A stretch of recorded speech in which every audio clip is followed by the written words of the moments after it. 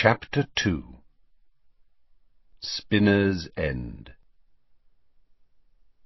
Many miles away, the chilly mist that had pressed against the Prime Minister's windows drifted over a dirty river that wound between overgrown, rubbish-strewn banks. An immense chimney, relic of a disused mill, reared up, shadowy and ominous. There was no sound, apart from the whisper of the black water, and no sign of life, apart from a scrawny fox that had slunk down the bank to nose hopefully at some old fish-and-chip wrappings in the tall grass. But then, with a very faint pop, a slim, hooded figure appeared out of thin air on the edge of the river. The fox froze, wary eyes fixed upon this strange new phenomenon. The figure seemed to take its bearings for a few moments, then set off with light, quick strides, its long cloak rustling over the grass. With a second and louder pop, another hooded figure materialized. "Wait!" The harsh cry startled the fox, now crouching almost flat in the undergrowth.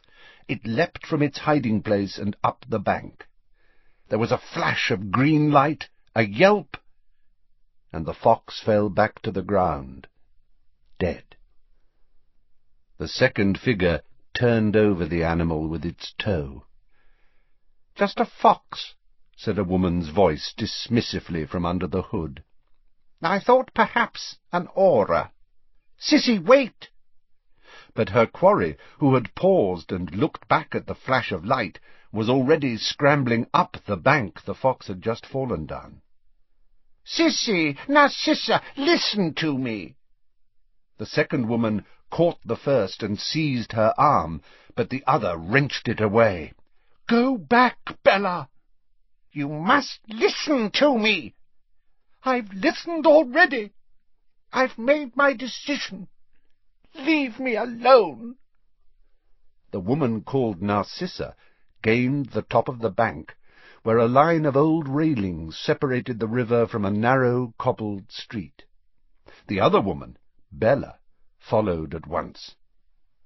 Side by side they stood looking across the road at the rows and rows of dilapidated brick houses, their windows dull and blind in the darkness. "He lives here?" asked Bella in a voice of contempt. "Here? In this muggle dunghill? We must be the first of our kind ever to set foot—" But Narcissa was not listening. She had slipped through a gap in the rusty railings and was already hurrying across the road. "Sissy, wait!" Bella followed, her cloak streaming behind, and saw Narcissa darting through an alley between the houses into a second, almost identical street. Some of the street lamps were broken. The two women were running between patches of light and deep darkness. The pursuer caught up with her prey just as she turned another corner, this time succeeding in catching hold of her arm and swinging her round so that they faced each other. "Sissy, you must not do this. You can't trust him." "The Dark Lord trusts him, doesn't he?" "The Dark Lord is, I believe, mistaken," Bella panted, and her eyes gleamed momentarily under her hood as she looked around to check that they were indeed alone. "In any case, we were told not to speak of the plan to anyone. This is a betrayal of the Dark Lord's—" "Let go, Bella!" snarled Narcissa, and she drew a wand from beneath her cloak, holding it threateningly in the other's face. Bella merely laughed. "Sissy, your own sister? You wouldn't." "There is nothing I wouldn't do any more," Narcissa breathed, a note of hysteria in her voice, and as she brought down the wand like a knife, there was another flash of light. Bella let go of her sister's arm as though burned. "Narcissa!" But Narcissa had rushed ahead. Rubbing her hand, her pursuer followed again, keeping her distance now, as they moved deeper into the deserted labyrinth of brick houses. At last Narcissa hurried up a street called Spinner's End, over which the towering mill chimney seemed to hover like a giant admonitory finger. Her footsteps echoed on the cobbles as she passed boarded and broken windows, until she reached the very last house, where a dim light glimmered through the curtains in a downstairs room. She had knocked on the door before Bella, cursing under her breath, had caught up. Together they stood, waiting, panting slightly, breathing in the smell of the dirty river that was carried to them on the night breeze. After a few seconds, they heard movement behind the door, and it opened a crack. A sliver of a man could be seen looking out at them, a man with long black hair parted in curtains around a sallow face and black eyes. Narcissa threw back her hood. She was so pale that she seemed to shine in the darkness. The long blonde hair streaming down her back gave her the look of a drowned person. "Narcissa," said the man, opening the door a little wider, so that the light fell upon her and her sister too. "What a pleasant surprise." "Severus," she said in a strained whisper, "may I speak to you? It's urgent." "But of course." He stood back to allow her to pass him into the house. Her still-hooded sister followed without invitation. "Snape," she said curtly as she passed him. "Bellatrix," he replied, his thin mouth curling into a slightly mocking smile as he closed the door with a snap behind them. They had stepped directly into a tiny sitting-room, which had the feeling of a dark, padded cell. The walls were completely covered in books, most of them bound in old black or brown leather. A threadbare sofa, an old armchair, and a rickety table stood grouped together in a pool of dim light cast by a candle-filled lamp hung from the ceiling. The place had an air of neglect, as though it were not usually inhabited. Snape gestured Narcissa to the sofa. She threw off her cloak, cast it aside, and sat down, staring at her white and trembling hands clasped in her lap. Bellatrix lowered her hood more slowly. Dark as her sister was fair, with heavily lidded eyes and a strong jaw, she did not take her gaze from Snape as she moved to stand behind Narcissa. "So, what can I do for you?" Snape asked, settling himself in the armchair opposite the two sisters. We are alone, aren't we?" Narcissa asked quietly. "Yes, of course. Well, Wormtail's here, but we're not counting vermin, are we?" He pointed his wand at the wall of books behind him, and, with a bang, a hidden door flew open, revealing a narrow staircase upon which a small man stood, frozen.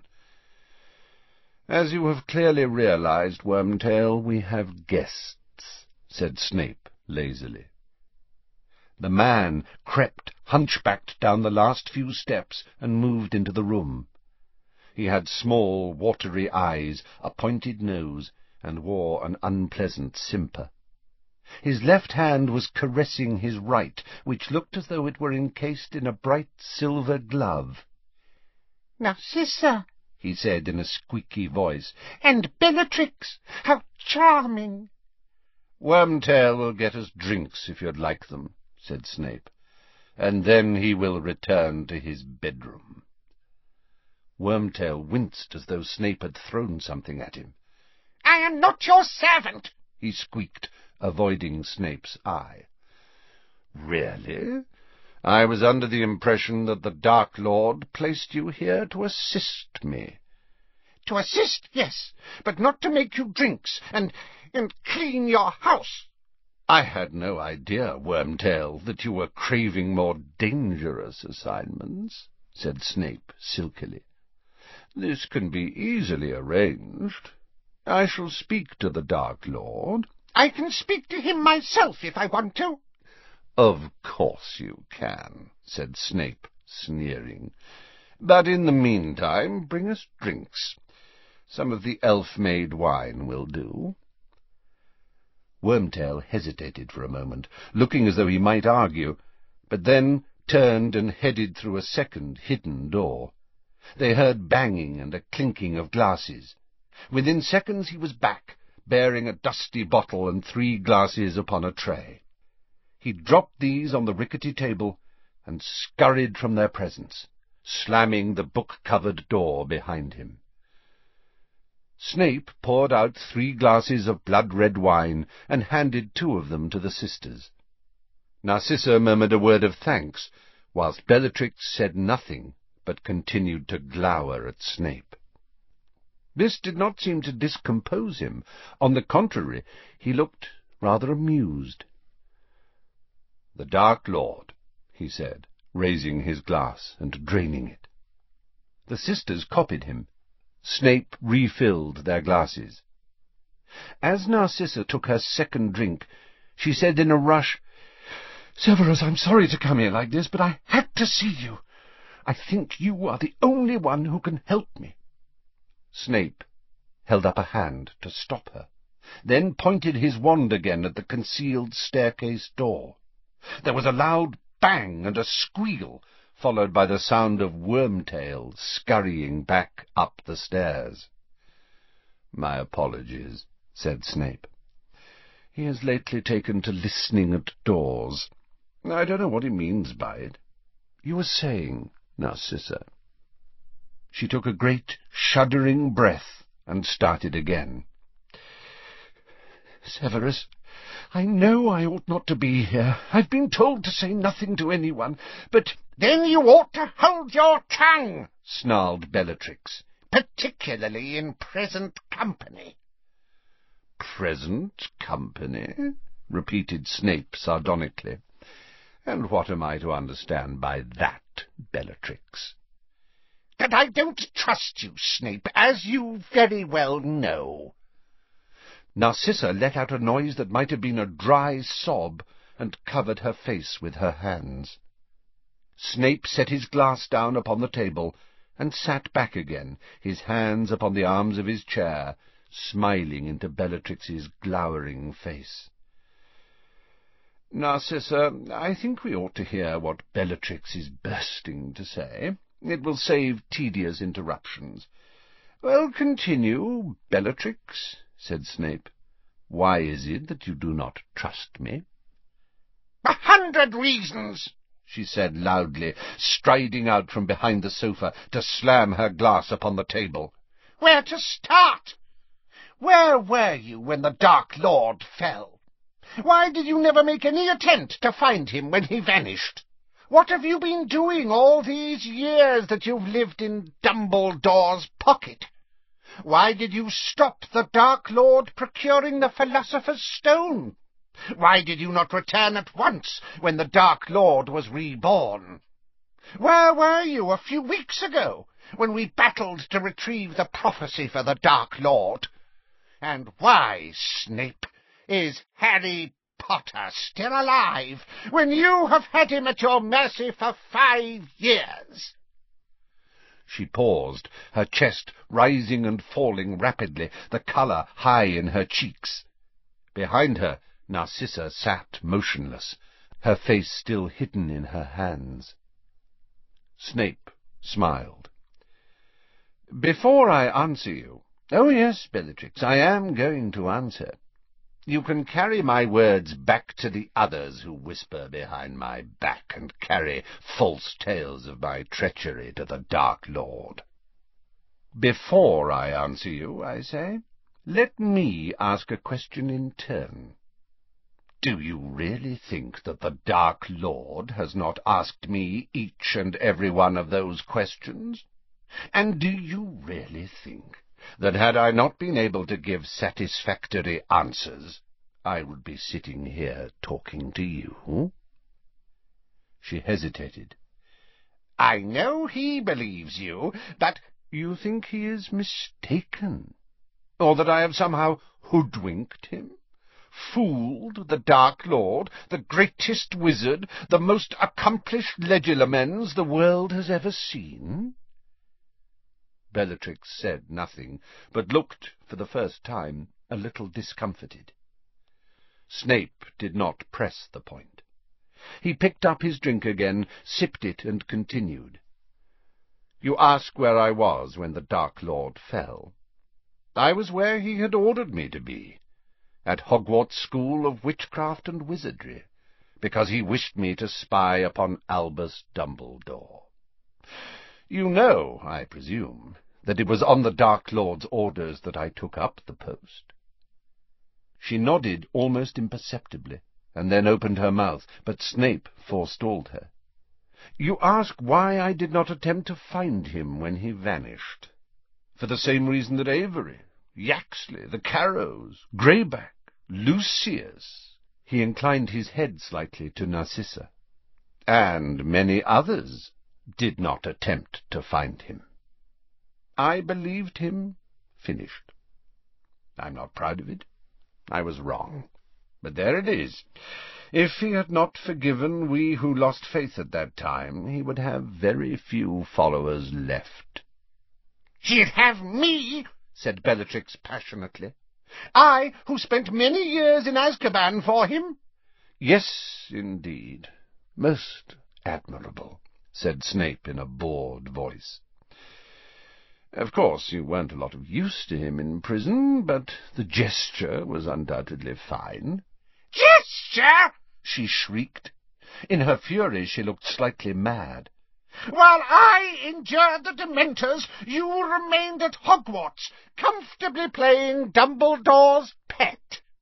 Not quite, said Snape calmly. He wouldn't give me the defence against the dark arts job, you know. Seemed to think it might bring about a relapse, tempt me into my old ways. This was your sacrifice for the Dark Lord, not to teach your favourite subject? She jeered. Why did you stay there all that time, Snape, still spying on Dumbledore for a master you believed dead? Hardly, said Snape, although the Dark Lord is pleased that I never deserted my post. I had 16 years of information on Dumbledore to give him when he returned, a rather more useful welcome-back present than endless reminiscences of how unpleasant Azkaban is. But you stayed! Yes, Bellatrix, I stayed, said Snape, betraying a hint of impatience for the first time. I had a comfortable job that I preferred to a stint in Azkaban. They were rounding up the Death Eaters, you know. Dumbledore's protection kept me out of jail. It was most convenient, and I used it. I repeat, the Dark Lord does not complain that I stayed, so I do not see why you do. I think you next wanted to know, he pressed on a little more loudly, for Bellatrix showed every sign of interrupting, why I stood between the Dark Lord and the Philosopher's Stone. That is easily answered. He did not know whether he could trust me. He thought, like you, that I had turned from faithful Death Eater to Dumbledore's stooge. He was in a pitiable condition, very weak, sharing the body of a mediocre wizard. He did not dare reveal himself to a former ally, if that ally might turn him over to Dumbledore or the Ministry. I deeply regret that he did not trust me. He would have returned to power 3 years sooner. As it was, I saw only greedy and unworthy Quirrell attempting to steal the stone, and, I admit, I did all I could to thwart him. Bellatrix's mouth twisted, as though she had taken an unpleasant dose of medicine. But you didn't return when he came back. You didn't fly back to him at once when you felt the dark mark burn. Correct. I returned 2 hours later. I returned on Dumbledore's orders. On Dumbledore's?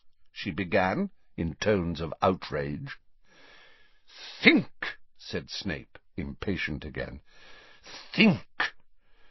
By waiting 2 hours, just 2 hours, I ensured that I could remain at Hogwarts as a spy.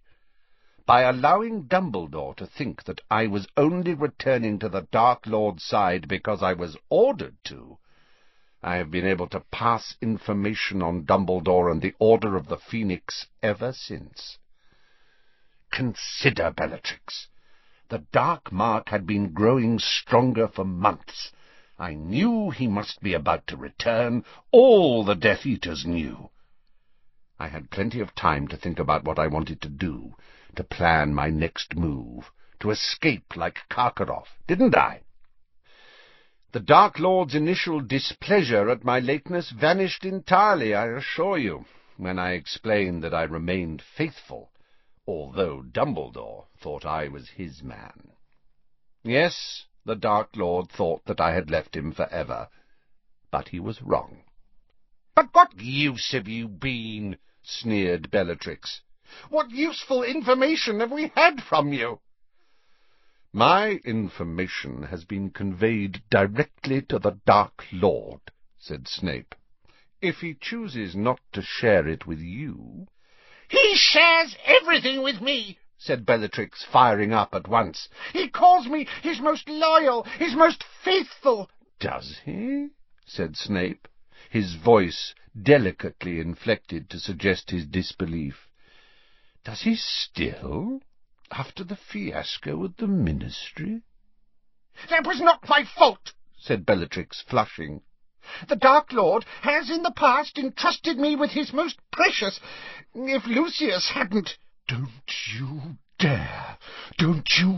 dare blame my husband," said Narcissa, in a low and deadly voice, looking up at her sister.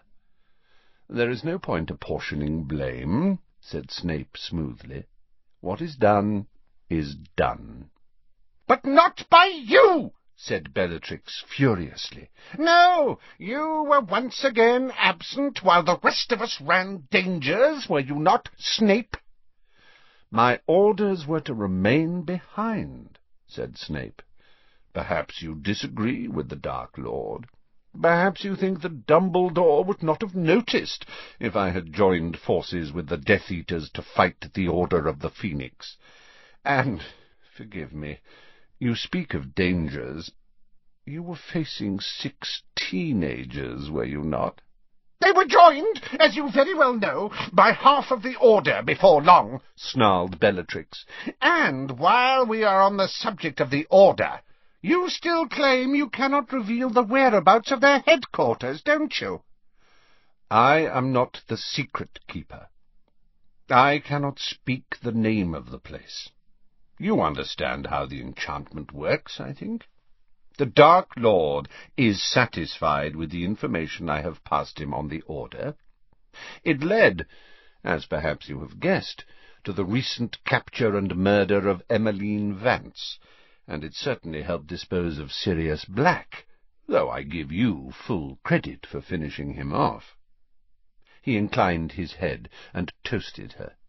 Her expression did not soften.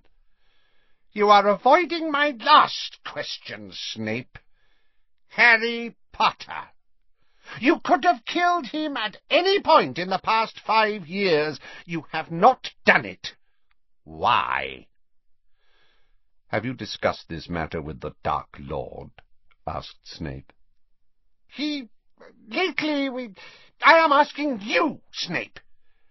"If I had murdered Harry Potter, the Dark Lord could not have used his blood to regenerate, making him invincible."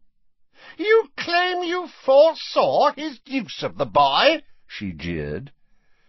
"I do not claim it. I had no idea of his plans. I have already confessed that I thought the Dark Lord dead. I am merely trying to explain why the Dark Lord is not sorry that Potter survived, at least until a year ago." "But why did you keep him alive?"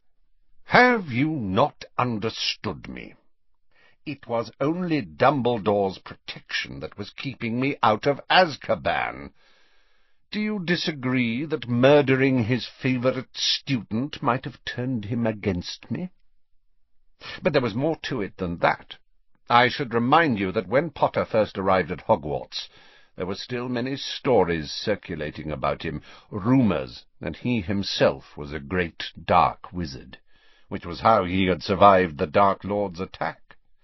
Indeed, many of the Dark Lord's old followers thought Potter might be a standard around which we could all rally once more. I was curious, I admitted, and not at all inclined to murder him the moment he set foot in the castle. Of course, it became apparent to me very quickly that he had no extraordinary talent at all. He has fought his way out of a number of tight corners by a simple combination of sheer luck and more talented friends. He is mediocre to the last degree, though as obnoxious and self-satisfied as was his father before him. I have done my utmost to have him thrown out of Hogwarts, where I believe he scarcely belongs, but kill him, or allow him to be killed in front of me, I would have been a fool to risk it, with Dumbledore close at hand. And through all this we are supposed to believe Dumbledore has never suspected you? Asked Bellatrix. He has no idea of your true allegiance? He trusts you implicitly still? I have played my part well, said Snape. And you overlook Dumbledore's greatest weakness. He has to believe the best of people. I spun him a tale of deepest remorse when I joined his staff, fresh from my Death-Eater days, and he embraced me with open arms, though, as I say, never allowing me nearer the dark arts than he could help. Dumbledore has been a great wizard. Oh, yes, he has, for Bellatrix had made a scathing noise. The Dark Lord acknowledges it. I am pleased to say, however, that Dumbledore is growing old. The duel with the Dark Lord last month shook him. He has since sustained a serious injury because his reactions are slower than they once were.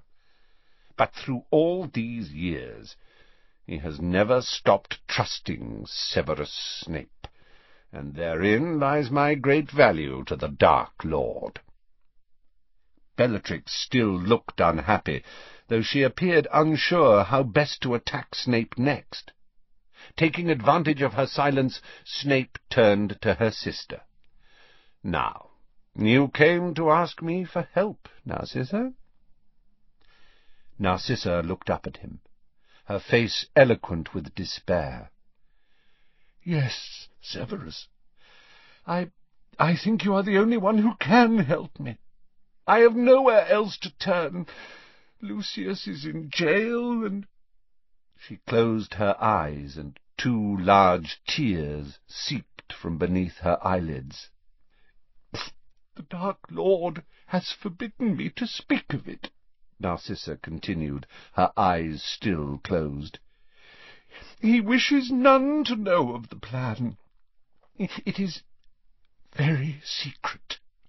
But if he has forbidden it, you ought not to speak, said Snape at once. The Dark Lord's word is law.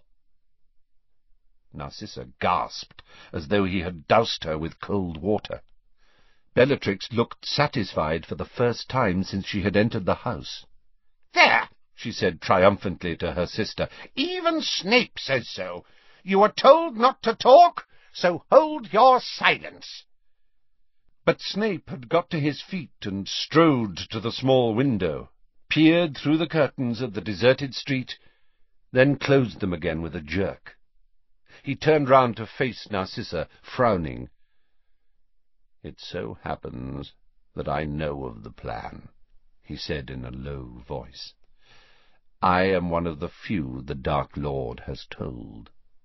Nevertheless, had I not been in on the secret, Narcissa, you would have been guilty of great treachery to the Dark Lord." "I thought you must know about it," said Narcissa, breathing more freely. "He trusts you so, Severus." "You know about the plan?" said Bellatrix, her fleeting expression of satisfaction replaced by a look of outrage. You know? Certainly, said Snape. But what help do you require, Narcissa? If you are imagining I can persuade the Dark Lord to change his mind, I'm afraid there is no hope. None at all. Severus, she whispered, tears sliding down her pale cheeks. My son, my only son. Draco should be proud, said Bellatrix indifferently. The Dark Lord is granting him a great honour. And I will say this for Draco. He isn't shrinking away from his duty. He seems glad of a chance to prove himself, excited at the prospect. Narcissa began to cry in earnest, gazing beseechingly all the while at Snape. That's because he's 16 and has no idea what lies in store. Why, Severus? Why, my son? It is too dangerous. This is vengeance for Lucius's mistake. I know it. Snape said nothing. He looked away from the sight of her tears as though they were indecent, but he could not pretend not to hear her. That's why he's chosen Draco, isn't it? She persisted. To punish Lucius. If Draco succeeds, said Snape, still looking away from her, he will be honoured above all others. But he won't succeed, sobbed Narcissa. How can he, when the Dark Lord himself— Bellatrix gasped. Narcissa seemed to lose her nerve. I only meant that nobody has yet succeeded. Severus, please, you have always been Draco's favourite teacher. You're Lucius's old friend. I beg you. You are the Dark Lord's favourite, his most trusted adviser. Will you speak to him? Persuade him? The Dark Lord will not be persuaded, and I am not stupid enough to attempt it, said Snape flatly. I cannot pretend that the Dark Lord is not angry with Lucius. Lucius was supposed to be in charge. He got himself captured, along with how many others, and failed to retrieve the prophecy into the bargain. Yes, the Dark Lord is angry, Narcissa. Very angry indeed. Then I am right. He has chosen Draco in revenge, choked Narcissa. He does not mean him to succeed. He wants him to be killed trying. When Snape said nothing, Narcissa seemed to lose what little self-restraint she still possessed. Standing up, she staggered to Snape and seized the front of his robes. Her face close to his, her tears falling onto his chest, she gasped, "You could do it! You could do it instead of Draco, Severus! You would succeed, of course you would, and he would reward you beyond all of us!" Snape caught hold of her wrists and removed her clutching hands. Looking down into her tear-stained face, he said slowly, "He intends me to do it in the end, I think, but he is determined that Draco should try first. You see, in the unlikely event that Draco succeeds, I shall be able to remain at Hogwarts a little longer, fulfilling my useful role as spy." In other words, it doesn't matter to him if Draco is killed. The Dark Lord is very angry, repeated Snape quietly. He failed to hear the prophecy. You know as well as I do, Narcissa, that he does not forgive easily. She crumpled, falling at his feet, sobbing and moaning on the floor. My only son! My only son! You should be proud, said Bellatrix ruthlessly. If I had sons, I would be glad to give them up to the service of the Dark Lord. Narcissa gave a little scream of despair and clutched at her long blonde hair. Snape stooped, seized her by the arms, lifted her up, and steered her back onto the sofa. He then poured her more wine, and forced the glass into her hand. "Narcissa, that's enough. Drink this. Listen to me." She quietened a little. Slopping wine down herself, she took a shaky sip. "It might be possible for me to help, Draco." She sat up, her face paper-white, her eyes huge. "Severus! Oh, Severus! You would help him! Would you look after him? See he comes to no harm." "I can try." She flung away her glass. It skidded across the table as she slid off the sofa into a kneeling position at Snape's feet, seized his hand in both of hers, and pressed her lips to it. "If you were there to protect him, Severus, will you swear it? Will you make the unbreakable vow?" The unbreakable vow? Snape's expression was blank, unreadable. Bellatrix, however, let out a cackle of triumphant laughter.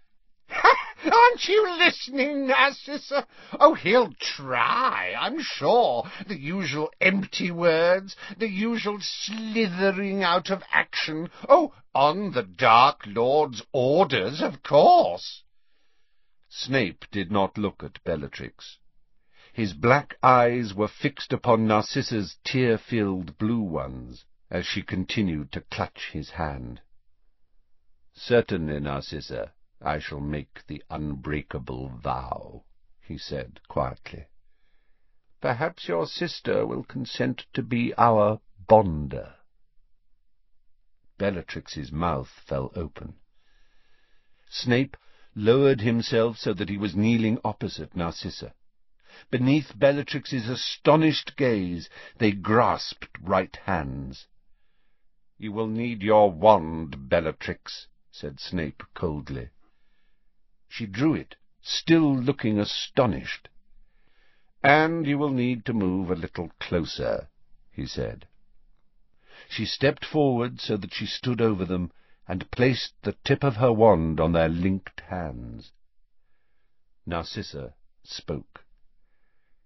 "Will you, Severus, watch over my son Draco, as he attempts to fulfill the Dark Lord's wishes?" "I will," said Snape. A thin tongue of brilliant flame issued from the wand and wound its way around their hands like a red-hot wire. "And will you, to the best of your ability, protect him from harm?" "I will," said Snape. A second tongue of flame shot from the wand and interlinked with the first, making a fine, glowing chain. "And should it prove necessary, if it seems Draco will fail," whispered Narcissa. Snape's hand twitched within hers, but he did not draw away. "will you carry out the deed that the Dark Lord has ordered Draco to perform?" There was a moment's silence. Bellatrix watched, her wand upon their clasped hands, her eyes wide. "I will," said Snape. Bellatrix's astounded face glowed red in the blaze of a third tongue of flame, which shot from the wand, twisted with the others, and bound itself thickly around their clasped hands, like a rope, like a fiery snake.